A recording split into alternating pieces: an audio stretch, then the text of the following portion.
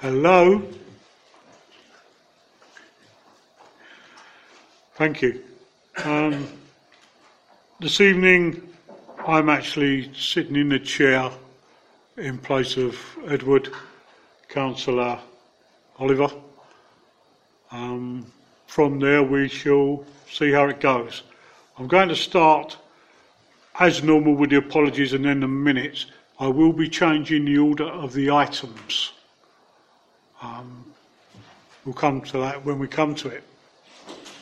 So first of all, have we got any apologies? I have apologies from Councillors Dean and Jones and Councillor Oliver as well. Okay. Any declarations of interest? I'll accept that as none then. Move on to item 2, which is minutes of the previous meeting. Those that were at the previous meeting, have you read the minutes and do you agree with them? Or are there any changes? In that case then, I'll take them as read. I'm going to take item... Sorry. Just raise those points. The training and the... just under the minutes, there's reference in there to a request for the chairman of the committee to write to the auditors raising concerns around the audit, just to confirm to members that that has been done. I don't believe that a reply has yet been received from the auditors, but Councillor Oliver has written to them. And while I've got the microphone, I just want to raise a couple of other matters of interest. We were going to be having the financial regulations, contract procedure rules and treasury management practices at this meeting tonight, but decided to defer these until the next meeting of the committee, which is in November. They are quite involved documents, and we thought that because there were quite a lot of new members, people might benefit from a briefing session on the documents in advance. So Angela Knight is looking to organise a briefing. It should be later this month.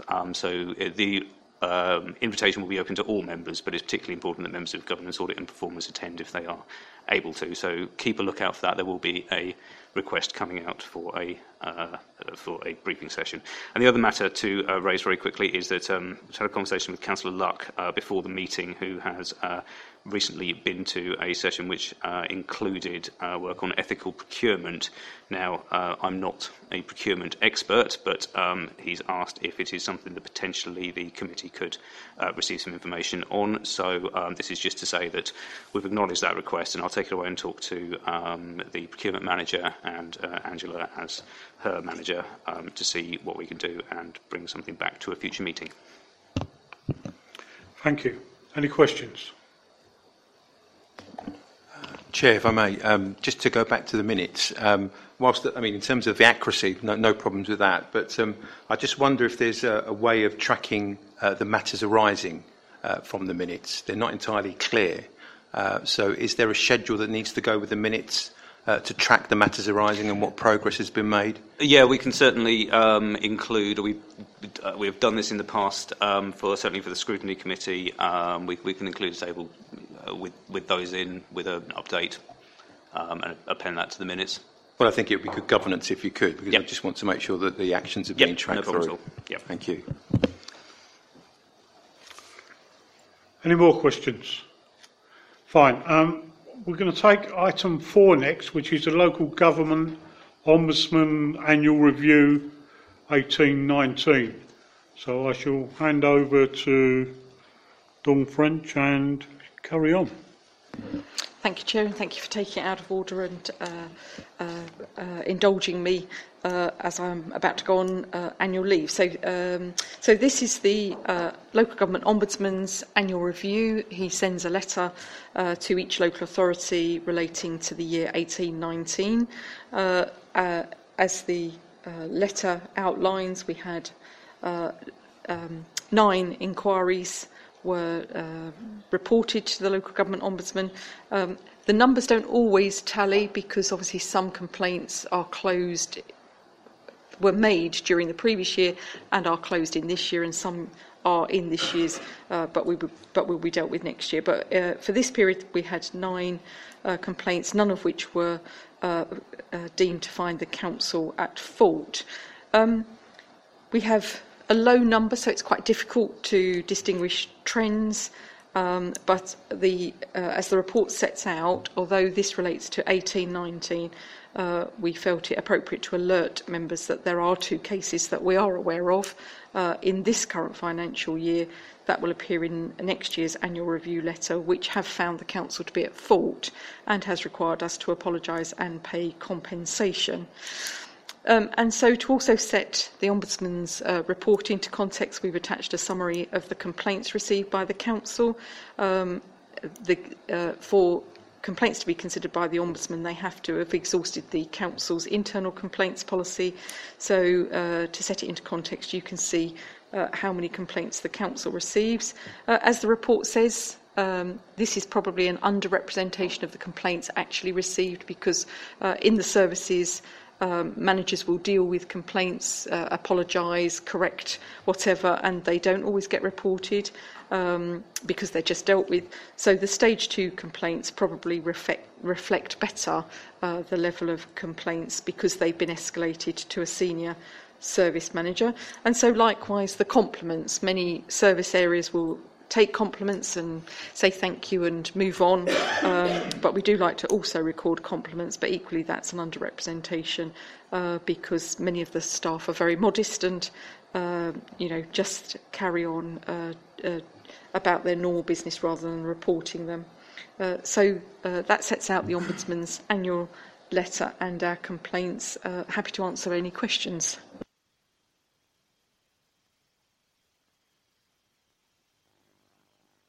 Yeah, thank you, Chairman. I'm substituting for Councillor Dean. Through you, Chair, could I ask the Chief Executive, you mentioned that there were 2 cases where currently going through the system where the Council has made an apology. Without wanting to go into the details, does she feel that there are any lessons to be learnt from those 2 cases? And how significant is the compensation? Is it a relatively small amount, or is it something that members would be a little bit more concerned about? Thank you. So, both the complaints relate to issues in planning and to the nature of advice that applicants or those engaging with the planning service had received. There was corrective action already in place, so these were historical by the time they've gone through the internal complaints procedure and to the Ombudsman, and they've done their investigation. So there were improvements already in place, but we were also able to share at the Ombudsman's request the improvement plan and our progress against that improvement plan. So the Ombudsman asked to see what corrective action was in place, and we were able to provide a comprehensive plan, which we were already working on, and of course the progress against that. So my recollection is that the compensation is in the order of £300, but I will email members tomorrow if that is incorrect, but that's my recollection. So that's the order each.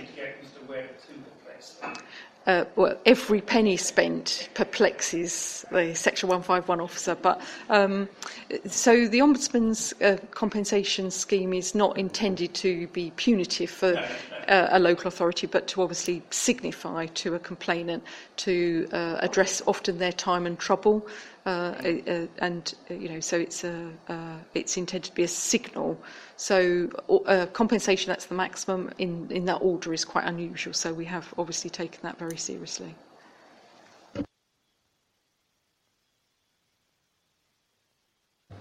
Yes, Chair, I do. Thank you. It relates to Appendix B, which talks about, or gives more details of the numbers of complaints. And my question relates to what it says in the note at the bottom about planning, because most of the complaints apparently relate to chasing determinations because deadlines are missed, and it refers to meetings ongoing, and discussions with the planning management team to monitor performance with a view to presumably improving that level of performance. Can you comment as to whether or not that is happening, and if it's not, does it reflect in it an inadequate number of staff? And the reason I ask, I speak from personal experience, having submitted an application, an application a couple of years ago now for an outline application for one house.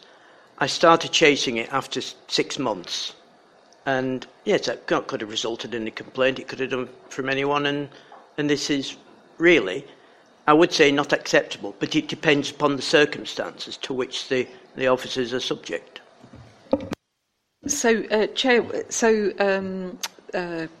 the two directors, the Director of Public Services responsible for the area, Adrian is responsible for Finance and Corporate Services, and myself do meet with the Assistant Director of Planning and the Development Management Manager and the Administration Manager to understand what the problem has been. So we know that there was a problem during Q3 of 18-19, and then what actions are being taken, what additional interim resources were needed, what were the systems, how was the technology being used.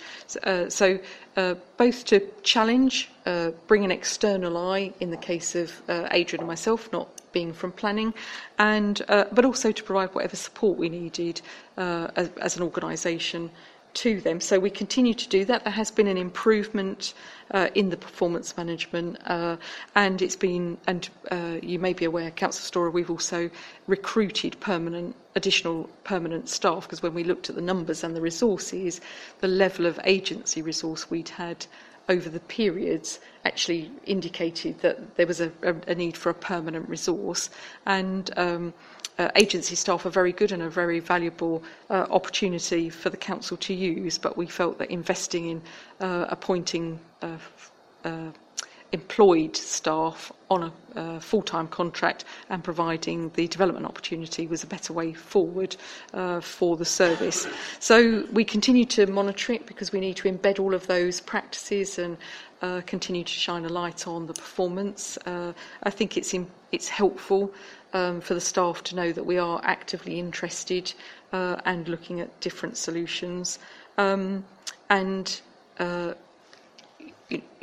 will be members of the public who complain sooner, others who are very, very tolerant and leave it quite a long time. But of course, we do aim to determine, and communication is often the key. It's often for the applicant, not the fact that it's taking longer than they might have anticipated, but the communication that they're receiving about that. So there are some of the elements and aspects that we talk to the managers about. Thank you.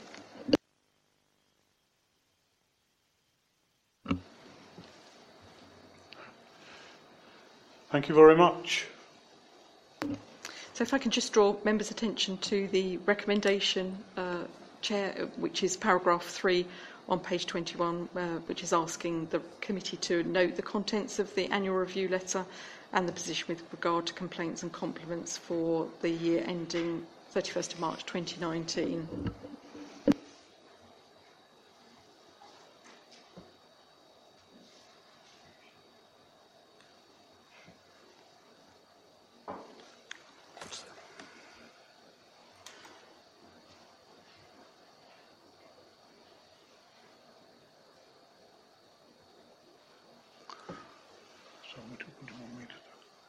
Just make sure the committee are happy with it.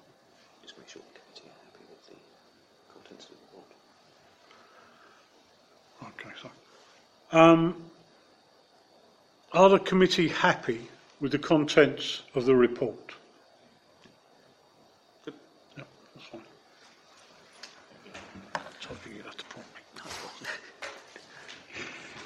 What was there? Page 23. What page was that one? Oh, I think you might be leaving.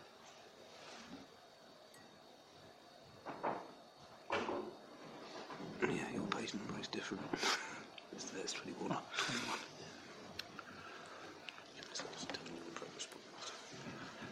Okay, so we will now go back to item 3, which is the Internal Audit Progress Report, and that is Sheila Bronson, the Internal Audit Manager. Thank you, Chair. Yes, this is my regular report that I bring to the committee to just inform the committee of the progress and the work that the Internal Audit has done. This report covers the period from the 1st of May to the 31st of August. There's a couple of things I would just like to go through with members. That paragraph 7, it talks about the internal audit work on the 2018-19 audit programme. Members are aware that we extended the period that we were doing work on that programme towards the end of June. In the report, I say 10 of the remaining 11 audits were completed. The final report, the audit of budgets, has also now been completed, and a copy of that audit audit report has been forwarded to all members. And also, the one audit from the 2019-20 audit programme has been completed. Actually, a second audit now has been completed, and that report will be forwarded to you shortly. And we have started work on 12 audits now from this year's programme, so we're progressing well. Also, during the period from the 1st of May to 31st of August, there were 11 Level 3 and Level 4 recommendations that were implemented during this period. These are recommendations that had been made in previous audit reports. There is, of course, I'll give you a breakdown in the appendix of the final reports that have been issued, where we are as far as progress on this year's audit programme is concerned, and the information on the 11 recommendations that have been implemented. So I have one typing error to also apologise for. That's on page 15 on the table at the bottom, which shows the reports, the asset management report being issued. The revised potential days should be 10 and the risk level is 4, not the other way around. Apologies for that. But I'm very happy to take any questions, queries at all that members have got.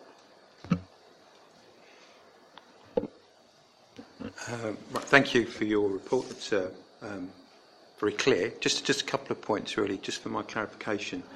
So if I look at your internal audit programme and then I look at the risk register, what correlation can I see between your areas that you've identified as high risk and those that are appearing in the risk register? Well, you'll see on the audit programme on page 16, there is a column that says internal audit risk, or IA risk, 2019-20. At the beginning of drafting the audit programme for the year, I do a full risk assessment, and the first thing that I will actually be looking at will be the corporate plan, what actions are coming out of the corporate plan, and the second thing is the corporate risk register. So there will be items on our programme for this year that have got the higher risks, the 4s and the 3s, that you will also see on the corporate risk register, which I believe is coming a bit later on to the committee. You'll see there are certain items on there that are also on the corporate risk register. So that's in the list of priorities that we look at, the corporate risk register is second. I'll just put this on. So that's very helpful.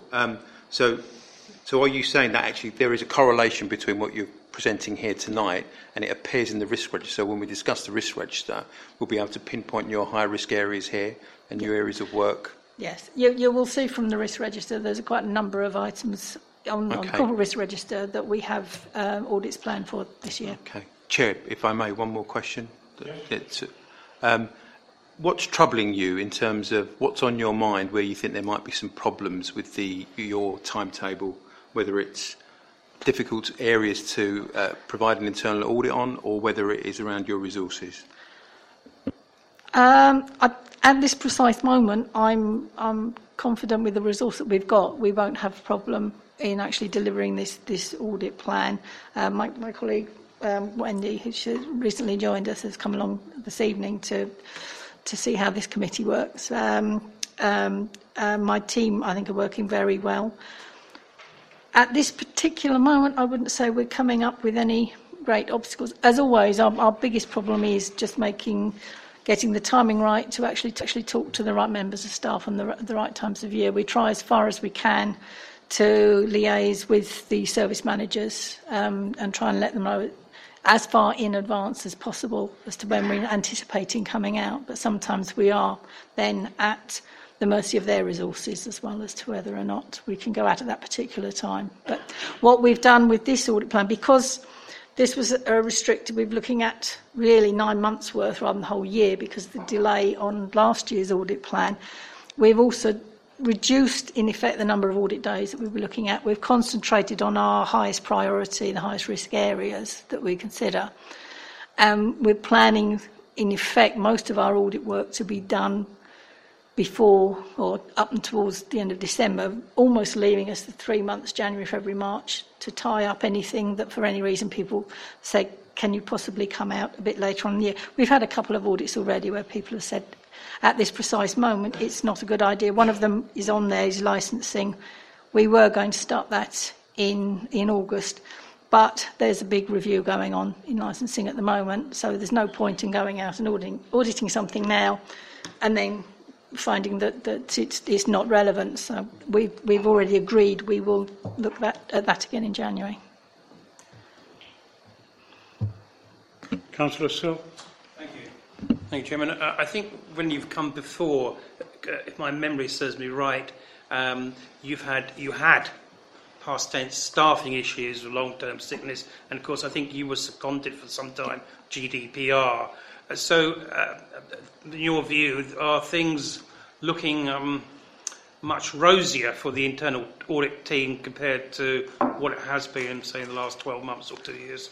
Yes, definitely. So rosier, perhaps is a nice word, but certainly more back to normal, I think. Right. Any more questions from the floor? If I may ask one. I believe you pick and choose different audits throughout for the span of your working year, so to speak. And you don't audit every department every year, is that correct? That's correct. We have a sort of 3-year cyclical way of auditing what we consider to be the key financial audits. All of the other service areas that we will look at, every year I create the audit strategic plan. And we will sometimes often bring in stuff that hasn't been looked at for some years, but we wouldn't sit down and say we expect to audit everything within an every 5-year basis, because we work on risk-based audits, so we will look at the highest risk areas first. So some areas may be audited more frequently than the others, but sometimes that will depend on what's going on in those particular areas. But the key financials, we will say we will audit at least once every 3 years.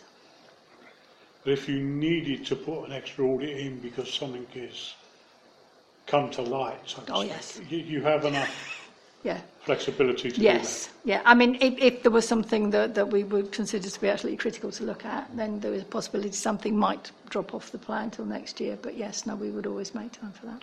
Thank you.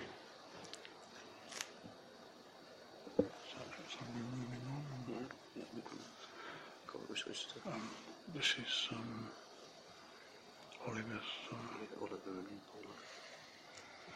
My writing is terrible. Okay. Was that PFI? Yeah.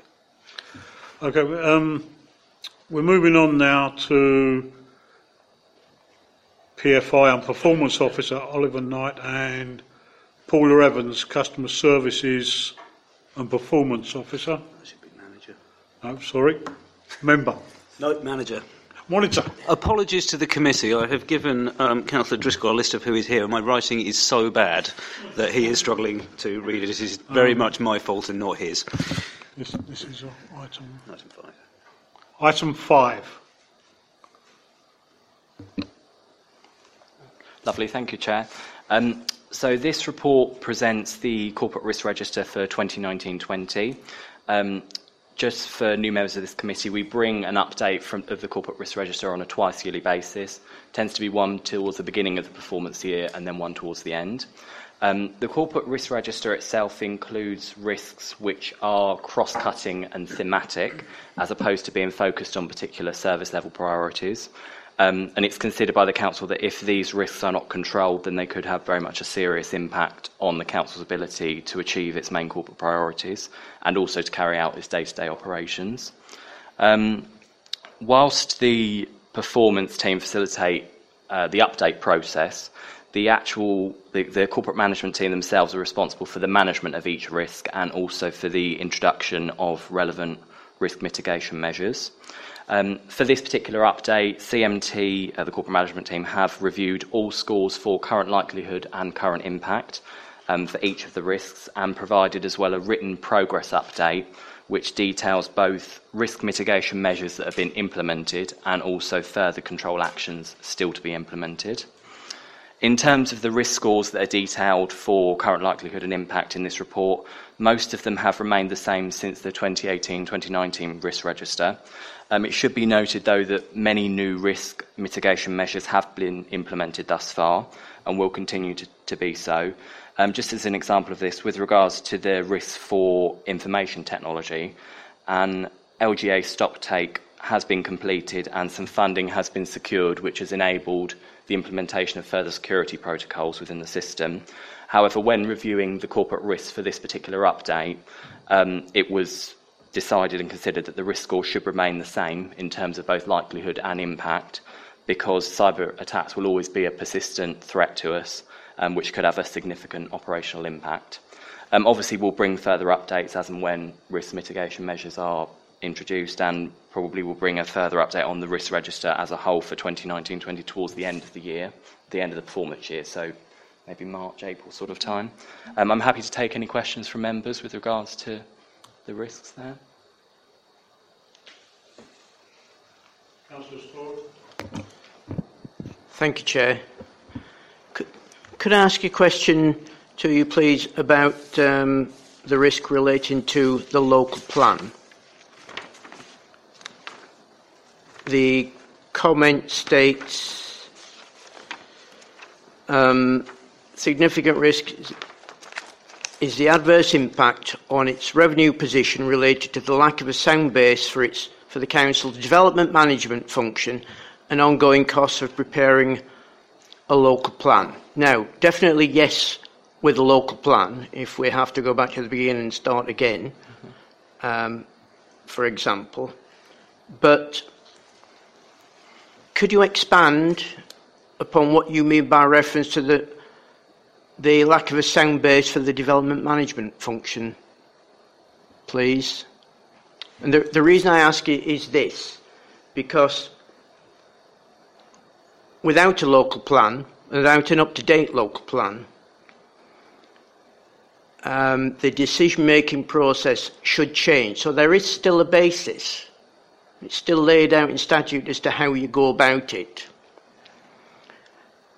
But that will probably put more pressure on the staff because there will be more applications as there's a free-for-all, as that free-for-all continues. But on the upside, those applications would each come with a fee. Yeah. Now, how that balances out, I don't know. But was that the kind of thing that you were referring to? I believe when this risk was first initially introduced, I think that very much is the case. I can certainly take it away and ask and confirm with our Assistant Director for Planning if that is definitely the case, because he's responsible for that particular risk. Forgive me, I'm being very pedantic in this instance. I appreciate that, yeah. so Yeah. do excuse me in that respect. No, I'll take it away and I can confirm for you what exactly that terminology refers to. Okay, thank you. Councillor Khan. Sorry.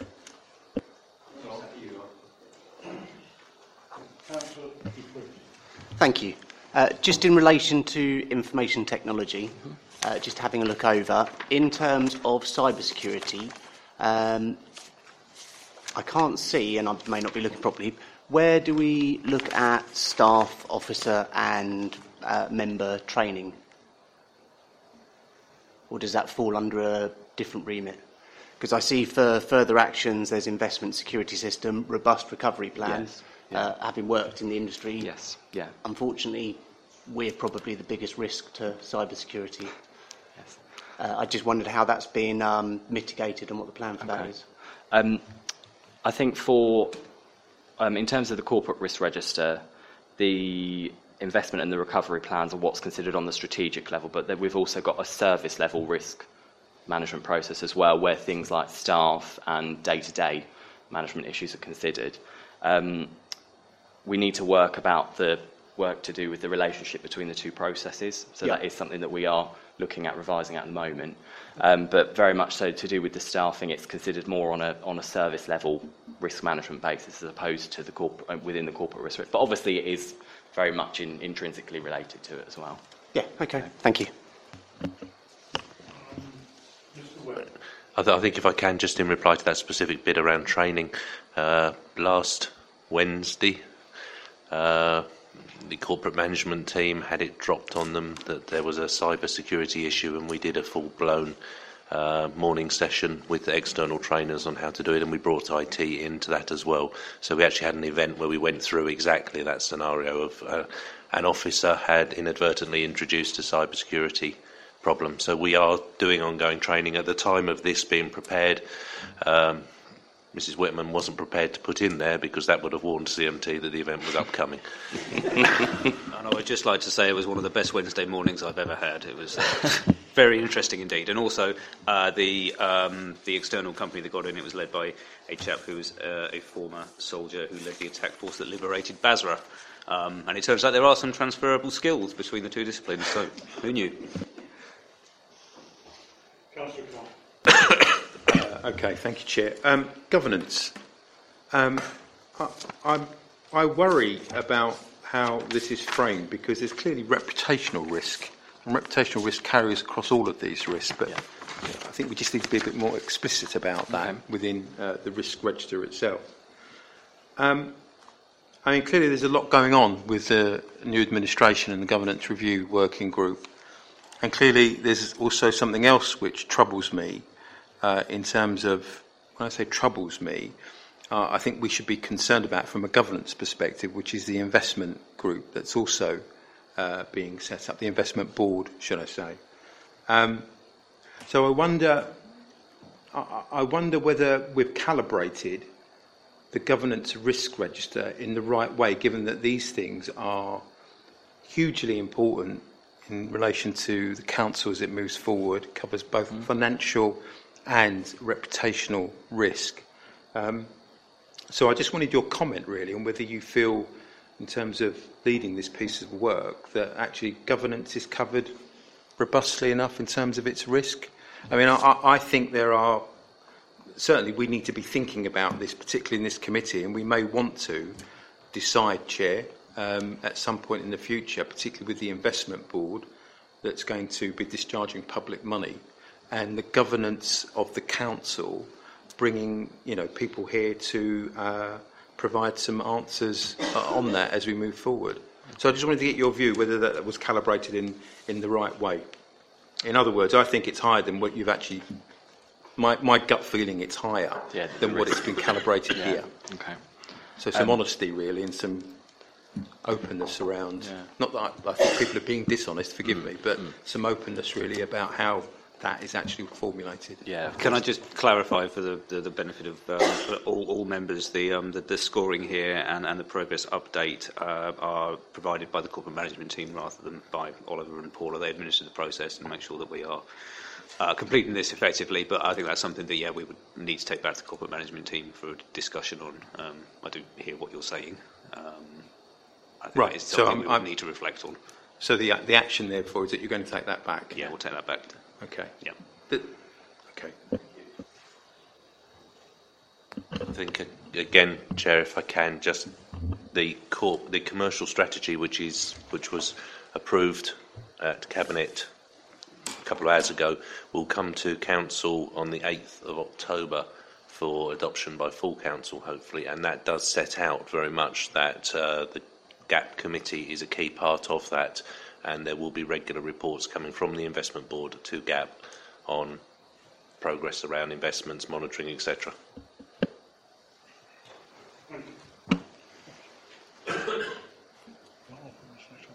Any more questions at all? Are we all happy with what we've got in front of us? So, where are we going now? Item 6 on the agenda, please. The PFI contract update. Lovely, thank you, Chair. This report presents an update on Uttlesford District Council's leisure PFI contract, which is now in its 19th year of operation. Just as a quick summary, Uttlesford District Council entered into a private finance agreement with Lintium in May 2002, which involved the outsourcing, design, construction, refurbishment, and also the ongoing maintenance and operation of 3 leisure centres within the district. So that's the Great Dunmow Leisure Centre, which is adjacent to the Helen Romana School, the Mount Fitchett Ramira Leisure Centre in Stansted Mount Fitchett, which is adjacent to the Forest Hall School, and also the Lord Butler Leisure Centre in Saffron Walden. Paragraphs 6 through to 10 and also Appendix A in this report provide a fairly comprehensive overview of the contract history and structure, and they also detail the council responsibilities for contract monitoring and management. Since the last contract update that we brought to this committee in September 2018, responsibilities have changed with the introduction of the position of PFI and Performance Officer. And this role very much, well, my role very much functions as almost a dedicated resource on day-to-day contract management and monitoring. I've also detailed in there as well the contract's provisions for measuring performance and performance management through the payment mechanism. So the contract has 10 key performance indicators which measure different aspects of service delivery, and there's also a mechanism for us to apply financial deductions to the contractor based upon the non-availability of the facilities or the services for whatever reason they may happen. And very much the mechanism overall it ensures the contractor provides us with a high level of service, whilst also giving us as the authority oversight over all key operational aspects of the contract. This report also references towards the end the ongoing projects which we are progressing to do with contract performance and contract governance, and these really overarching help us to ensure that we are delivering value for money for the authority through the contract. As an example of this, I'm working now with the leisure operator One Life to gain the necessary access to be able to log into their performance management system so that I can monitor things remotely from the authority's point of view. I've been doing that already with their cleaning system, and we've seen vast improvements in the performance already with us monitoring on a real-time basis the schedules of completed tasks. Another thing as well I did want to point out from this report is we have been working to develop a lot of the health and wellbeing initiatives which are delivered as part of the PFI contract. As an example of this, the leisure operator One Life provide a GP referral scheme and a specialist class scheme where people can be referred from their GPs within the district if they've got different cardiac issues, pulmonary issues, or for stroke rehabilitation, etc., if exercise could help them effectively. One thing that we noted upon looking at the attendance statistics was that they're always constantly very high. So we looked at securing some additional funding to be able to widen the programme. Quite a few of the GPs have also said to us that they've found that they weren't able to refer people who were working during the day because most of the programmes fall within the morning or the afternoon as opposed to in the evening. So we've now secured some more funding which is enabling us to roll out the programme throughout the autumn this year to the evening as well. So we're hoping to see an extension of the participation in that programme. So one of the things I wanted to make quite clear was that by developing the contract, we're also contributing to the authority's health and wellbeing priorities and objectives as well. I guess the point to close really is that whilst the contract has still got another 16 years of operation until 2035, we are already instigating discussions with Lintium concerning the handback of the facilities to us. It very much is going to provide us as the authority with an opportunity to reflect upon our wishes for leisure and leisure service provision within the district in the post-PFI era. So we'll be very much looking to engage with members in these discussions as they progress. I'm more than happy to take any questions from members, whether they be contract-based or operational in any way, shape or form.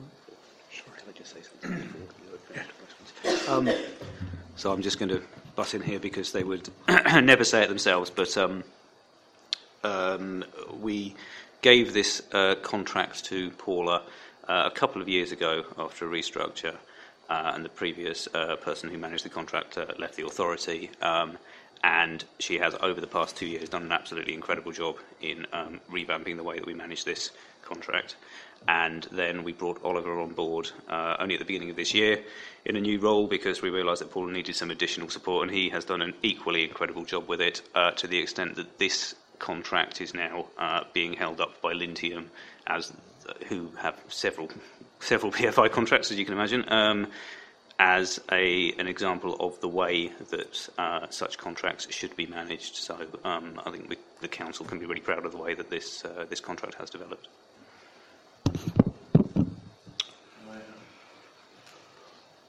Yes, Councillor.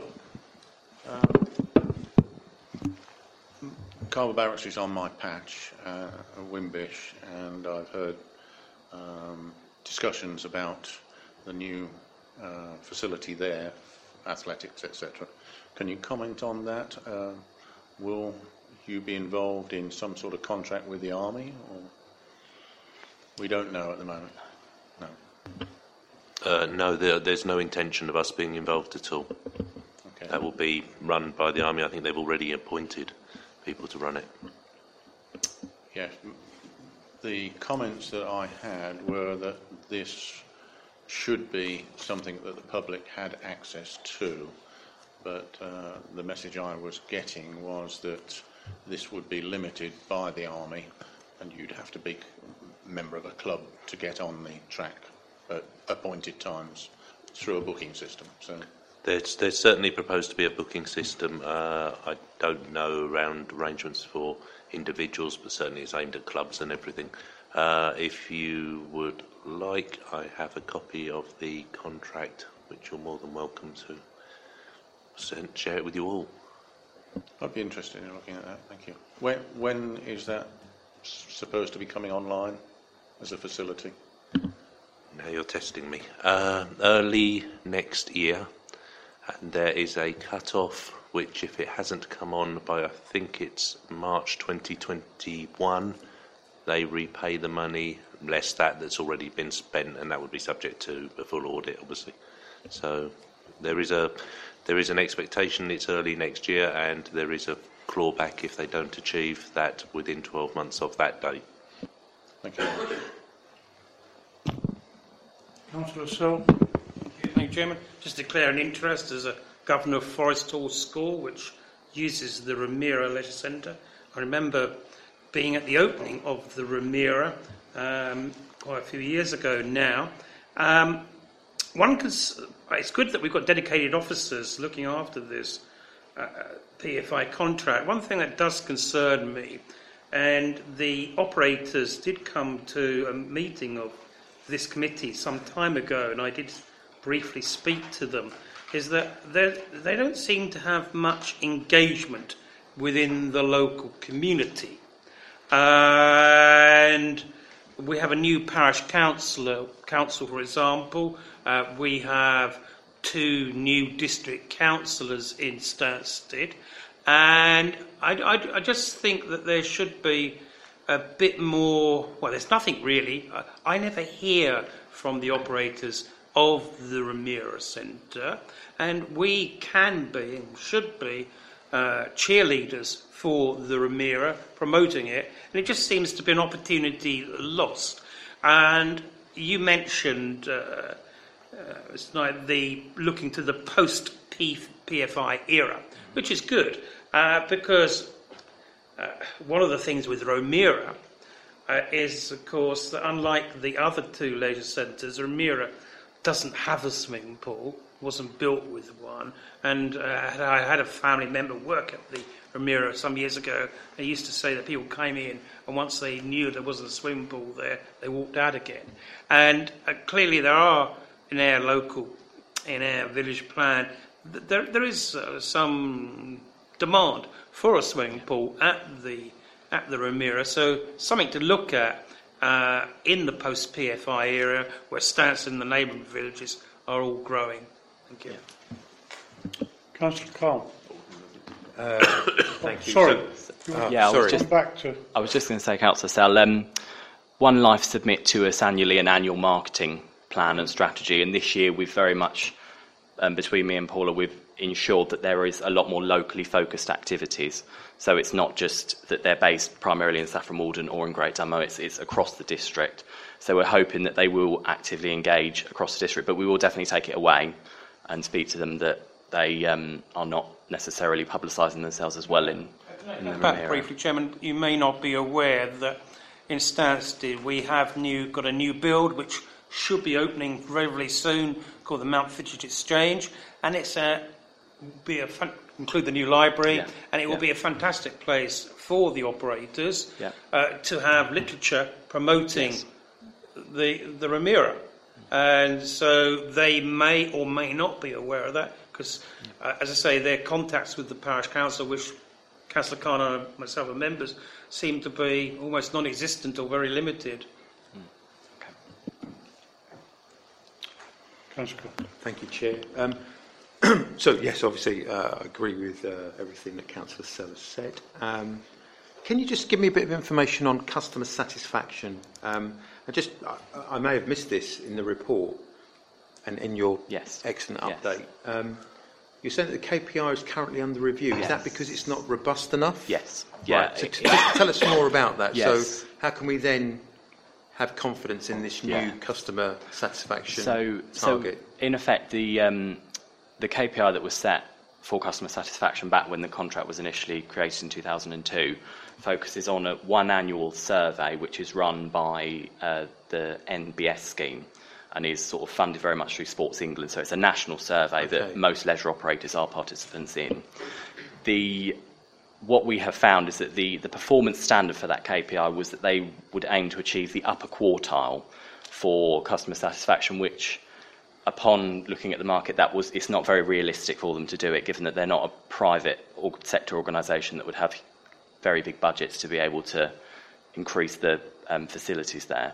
So what we have suggested as an authority is a new proposal potentially for this KPI, whereby we would, instead of just looking at asking them to attain a certain level, we would actually analyse the actual results themselves and try and incorporate them into annual service plans that are ongoing.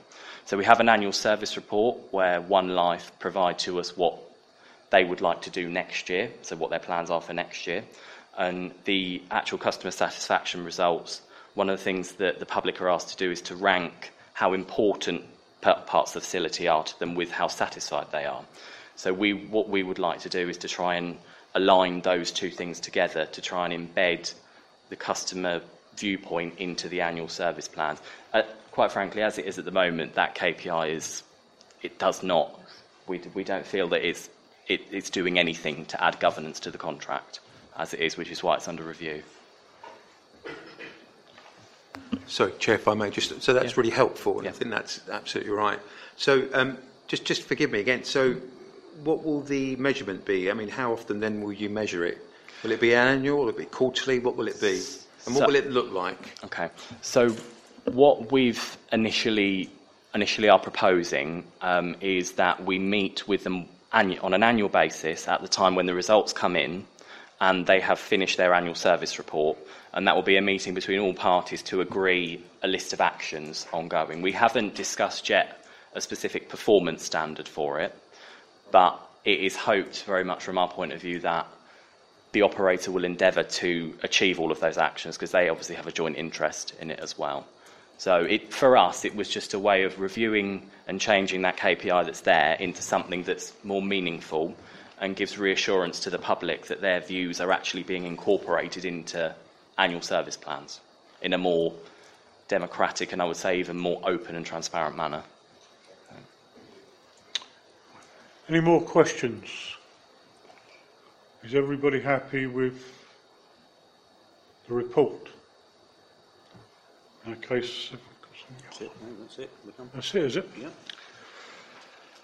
Wonderful. Okay, ladies and gentlemen, thank you very much for coming. I now call this meeting to an end at 20:22 minutes.